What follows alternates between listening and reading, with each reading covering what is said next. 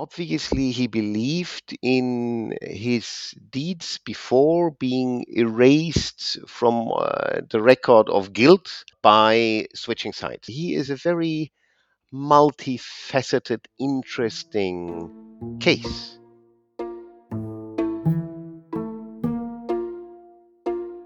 Welcome back to the podcast, listeners. This is the 5th episode of Branch 251, the podcast about the world's first criminal trial dealing with accusations of atrocity crimes by Syrian officials.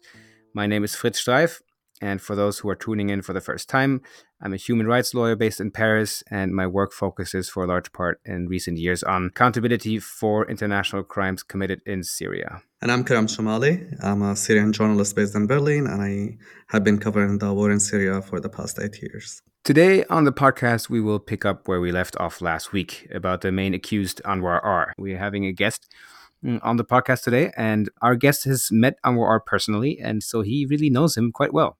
Yes, that's right. We are very happy to have Christoph Reuter on the podcast today. He has been covering the Syrian war for the German weekly Der Spiegel since the very beginning. He first arrived in Syria in 1989. He traveled there to study Arabic, and he covered the Iraq war and the crises that followed in the region. And since 2011, the Syrian uprising and the civil war, and pretty much everything that has to do with it. And then in the second part of the episode, after our conversation with Christoph Reuter, we'll give you a short court update. The court was in session from Monday till Friday, and we're recording this podcast as the court is still in session, so we'll update you on anything interesting and important that might still happen after recording next week. But now, first to our conversation with Christoph Reuter. We started by asking him what his specific interest in this case is and in the person Anwar. Well, it's two-folded. First of all, of course, he is the first high-ranking member of one of the Syrian intelligence services standing trial in Germany. And the second is that I met him for 2 full days in 2013 when he had just defected a few months earlier. And for me, he represents a multi-layered case of people who pursue a career within a dictatorship, who have their own red lines, which we don't see, don't understand, because we would, from our comfortable perspective, we would judge his whole existence as it's wrong. You can't be a henchman in such a system. But yeah, you have many reasons for people to start a career, not to know other options, to defect, and. So he is a very multifaceted, interesting case. How did you come across him? You were in Jordan. Why did you decide to interview him over 2 days? What was the interest back then? Everybody we talked to said, if you really want to know the details of the intelligence system and how the apparatus worked, talk to Anwar Raslan. Huh. He is he has an encyclopedic memory, extremely analytical. What kind of man did you talk to? I mean, how did he come across, if to describe him as a person? Well, first, a bit shy or reluctant because he had never talked to Western journalists about the most secretive details of his work. So it was kind of unusual. Obviously, he believed in his deeds before being erased from the record of guilt. Right. By switching sides. He never made a secret of his previous role, his position. I mean, even his testimony or his statement, which was read in court, he had signed with his last official rank as colonel. Yeah. In 2020, in May 2020. Yeah. Just Yeah. now. Yeah. He is in a way stuck in. Framed in the belief that it can't have all been wrong what I did, and my career was right in terms of my rank I received, and what was wrong should not count anymore since I switched to the right side. Hmm. But once he had started, and we were asking very detailed questions about specific bombings, specific groups, he he liked it. Or he became interested in speaking out about what had happened, and displayed in enormous memory, in enormous understanding for details which mattered. Yeah, we talked with him for 2 days Wow. through the functioning of the intelligence system.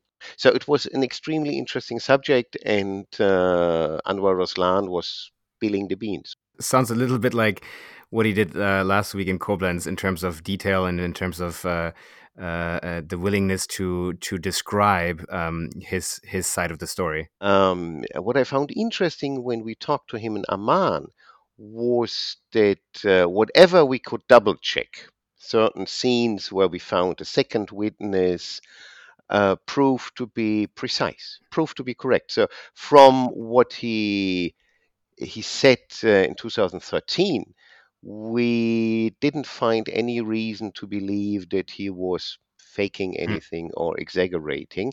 And what he told us was, of course, enormously damaging to the efforts of the regime. So that kind of information he shared with you, the elite and the Syrian Secret Service would have access to in a way. Do you agree on this? A very, very small circle, even within the intelligence services. Mm. Yeah, no, it was. This is why we were so interested. It was extremely difficult to find people who would know the internal details. Even him, he said, "I have this and this indication," but he was not.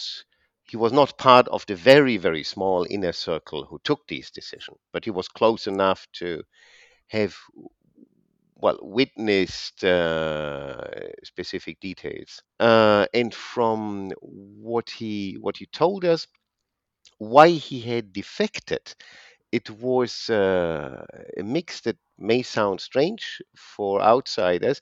First, it was his. He was morally appalled by the mass killing, which started in 2000, early 2012. And the other thing, which was as important to him as the moral issue, was that he was professionally offended Hmm. by the regime. Because he said he did not mind to interrogate people with torture before if they were suspicious of something.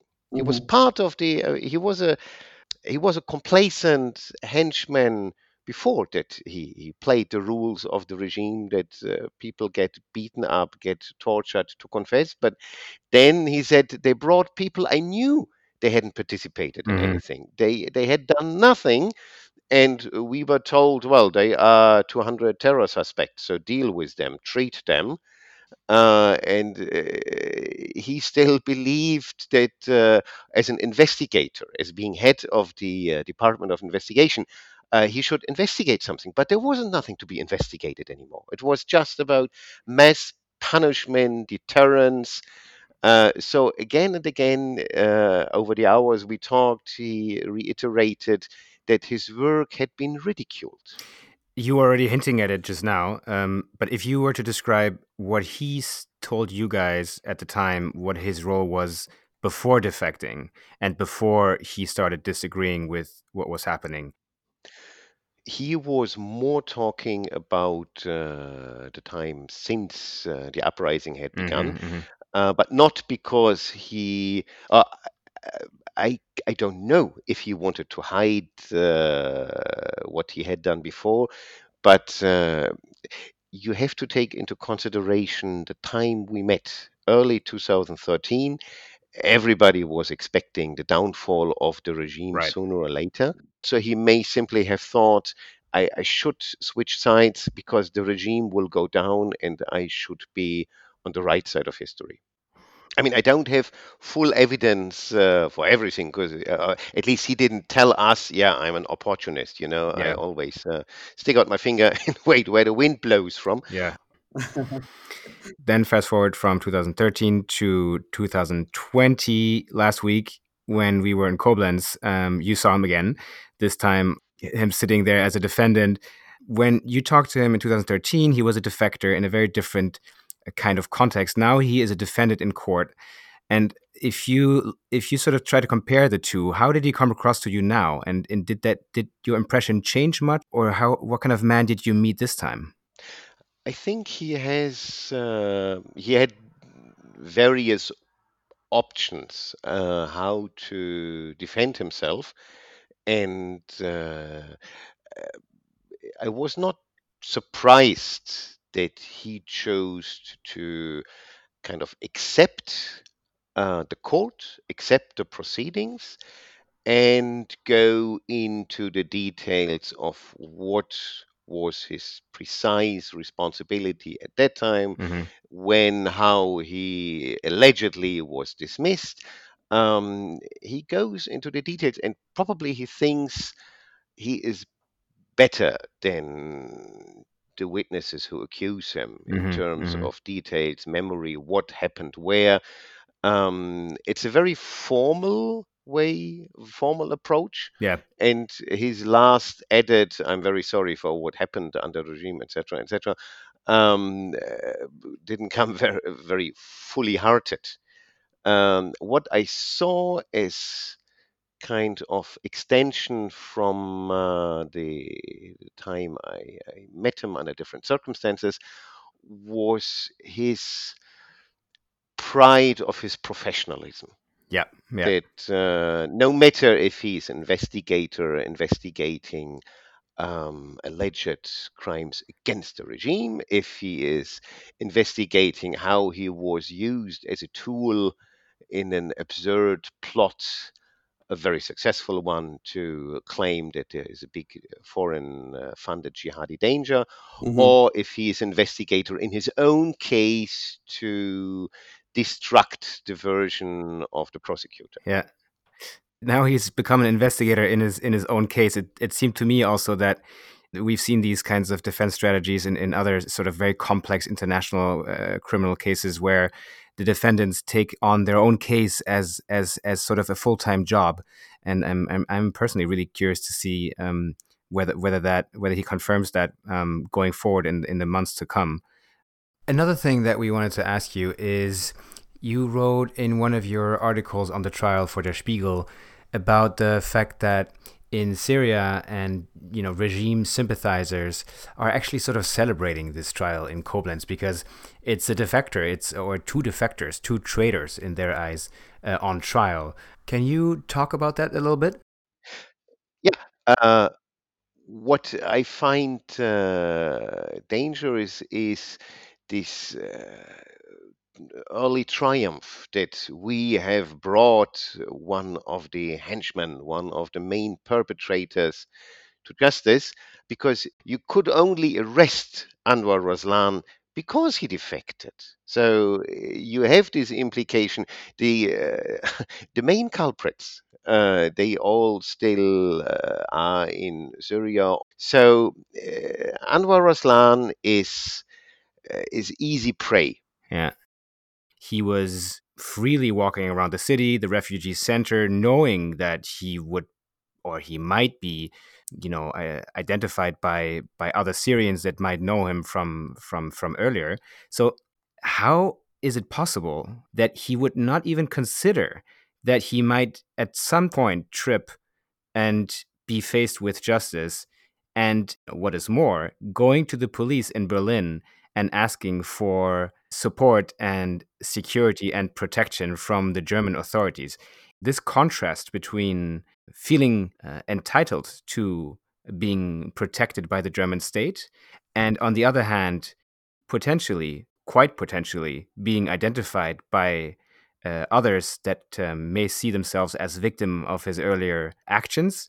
How do you reconcile that in his case? Well, the incident that finally led to the investigation against him and to the arrest is perfect nutshell to explain him and his mindset that he probably was followed or under surveillance by people because he's professional to see if the same people, the same person, are following him, watching him. Um, so he goes to the German police and tells them, yeah, and people might, the regime wants to kill me because I was head of the investigation department, and this is perfect to explain his error, his misjudgment. He came here with a visa. He didn't have to walk through Albania and Serbia and through the dusty plains of southern Hungary. No, he could fly in on a visa issued by a German embassy because one of the most honest, prominent opposition members had vetted for him. Right. So it's he felt he had all reason to believe that with his change, with his defection, he is a bonus point now for the opposition. He worked for years for the opposition. He flew to Geneva to the conference on an official delegation. Right. So the public mood has changed. In 2014-15, Anwar Raslan walking the streets. Yeah, so what? He's in Berlin. He is a member of the opposition now. And if the regime, if Assad would have come down in 2013, probably he would be one of the new leaders of maybe not too democratic system either, but nobody would ask for his guilt if you have thousands of people or hundreds of high-ranking officers who have done much worse than him. But now he is available. And I think he didn't understand that the public mood, the perception has changed. And when he finally tripped, so to say, he went to the police, right, and started talking about what he did. It's not that they hunted him down, is it? No, the opposite. No, he he stumbled into this fundamental misunderstanding that when he speaks about his former role, his position, that this will not lead to the German government offering him protection, but to German prosecutors opening a file against him. This is the most perfect example to understand how he ticks. He did the right thing, so he should be accepted in the other camp. Yeah. He probably knows and he would fully understand that Assad's regime would cut him into little pieces if they get him. But he does not, or he did not understand that although he did the right thing, he still brought to justice what he did or what happened under his responsibility in 2012. He must be squarely confused at this point. I guess so. Probably he feels that he is made a scapegoat for something he doesn't want to be a responsibility for. Yeah. But again, I think it's extremely important that this case, that the system of Syria is brought to trial. Only we should not exaggerate the success. We have done so much and we have brought the system to justice. No, we have not. And we should not give up for the bigger cases. Yeah. No, this is also what we understand from a lot of the victims and survivors who are saying this is just one small step for accountability for Syria, and we are not there yet by far. They say it's more symbolic than actually achieving justice for Syria and Syrians. Yeah, in a way, it's a symbolic case. It's it sounds odd, but it is. Yeah. Well, thank you so much, Christoph, for shedding light, I think, on a number of the complexities of this case, of this trial, and of the person Anwar R. I'm pretty sure that our listeners are going to appreciate your insights very much. So thank you for that. Thank you so much. Let's hope. Yeah. Good luck. That was our conversation with Christoph Reuter of Der Spiegel. You can read his articles on Syria and the trial on their website, spiegel.de. including, of course, on the international section with his articles in English, not only in German. We'll be linking to his articles and his book in our show notes. All right, now let's go to the second part of today's episode, and namely what happened at court this week, Fritz. Yeah, so the court was in session again this week for 3 days. We were not there ourselves, but from what we understand, this is what happened. On Wednesday, the judges heard three witnesses about the statement that Iyad A., the second defendant, gave to federal police in 2018 before he was arrested. Yeah. In that statement, he provided a description of Branch 251 and other branches of the Syrian security services that he worked for. And it really sounded like he was telling the investigators everything he knew, including crimes that were committed there and the structural nature of all of that. But the thing was, he provided this account at that time as a witness, not as a defendant or an accused. He was heard as a witness. And so now, already in pre-trial, so before this trial started in Koblenz in April, already then his defense tried to dismiss this information, this testimony, as inadmissible evidence. But already in the pretrial proceedings, that motion was rejected. And this week the court heard the police interrogator from that first police interview with Iyad A. And it looks like admitted it into evidence. We learned that in his 2018 statement, Iyad A confirmed the use of torture at Branch 251, including before 2011, which contradicts what Anwar R is claiming, or he claimed last week. He mentioned that they used a specific torture method before 2011, which is using boiled water on detainees. He said that in May 2011, which is 2 months after the uprising, about 10 bodies were transported from Branch 251 to be buried. And according to his statement, those were bodies of detainees who died under torture. Yeah, and if you look at the time here, he's mentioning that this happened in May 2011. So that means that Right. that happened after the beginning of the indictment period, which was April 2011, and before early June 2011, which is when Anwar R says he was degraded in the hierarchy. So this is evidence both against Anwar R and Iyad A that fits in the indictment filed by the prosecutor. We also heard from survivors who were in the court. They were there to follow the trial this week.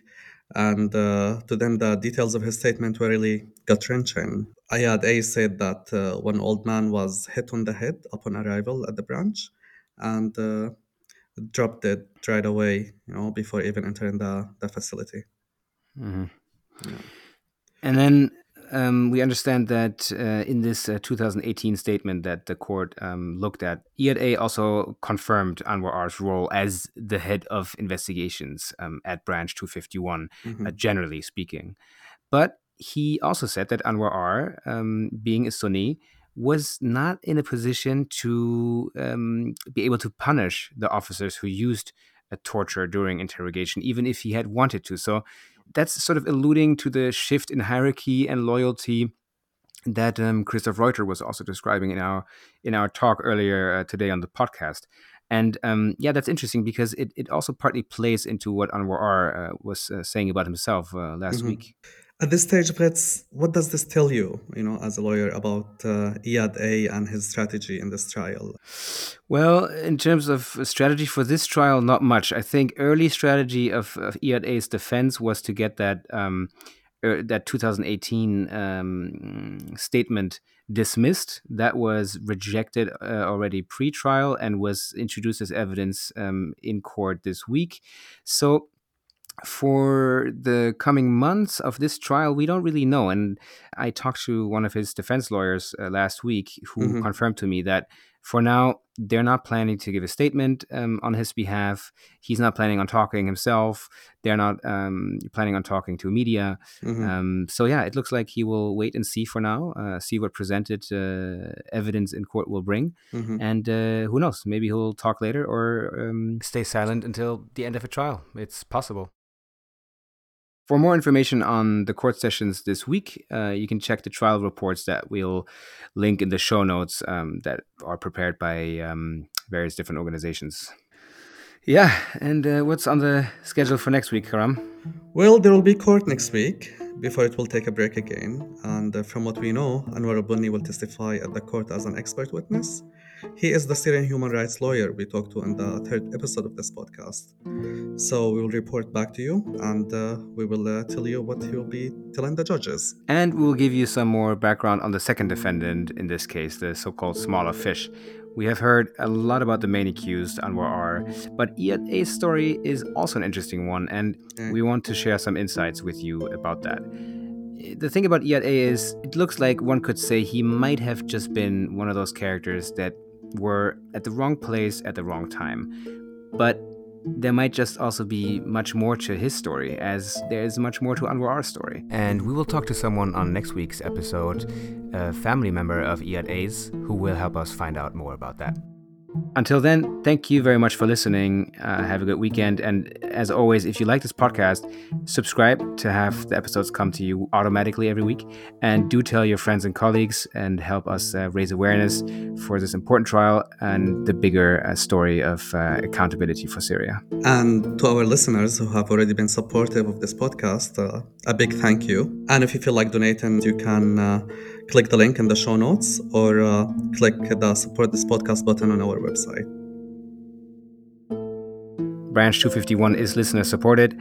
It is produced and hosted by the two of us. Thanks again to Maarten van Doormalen for this week's production feedback. I am Fritz Streif. And I'm Karam Shomali. Have a great weekend and see you next time on Branch 251. See you then.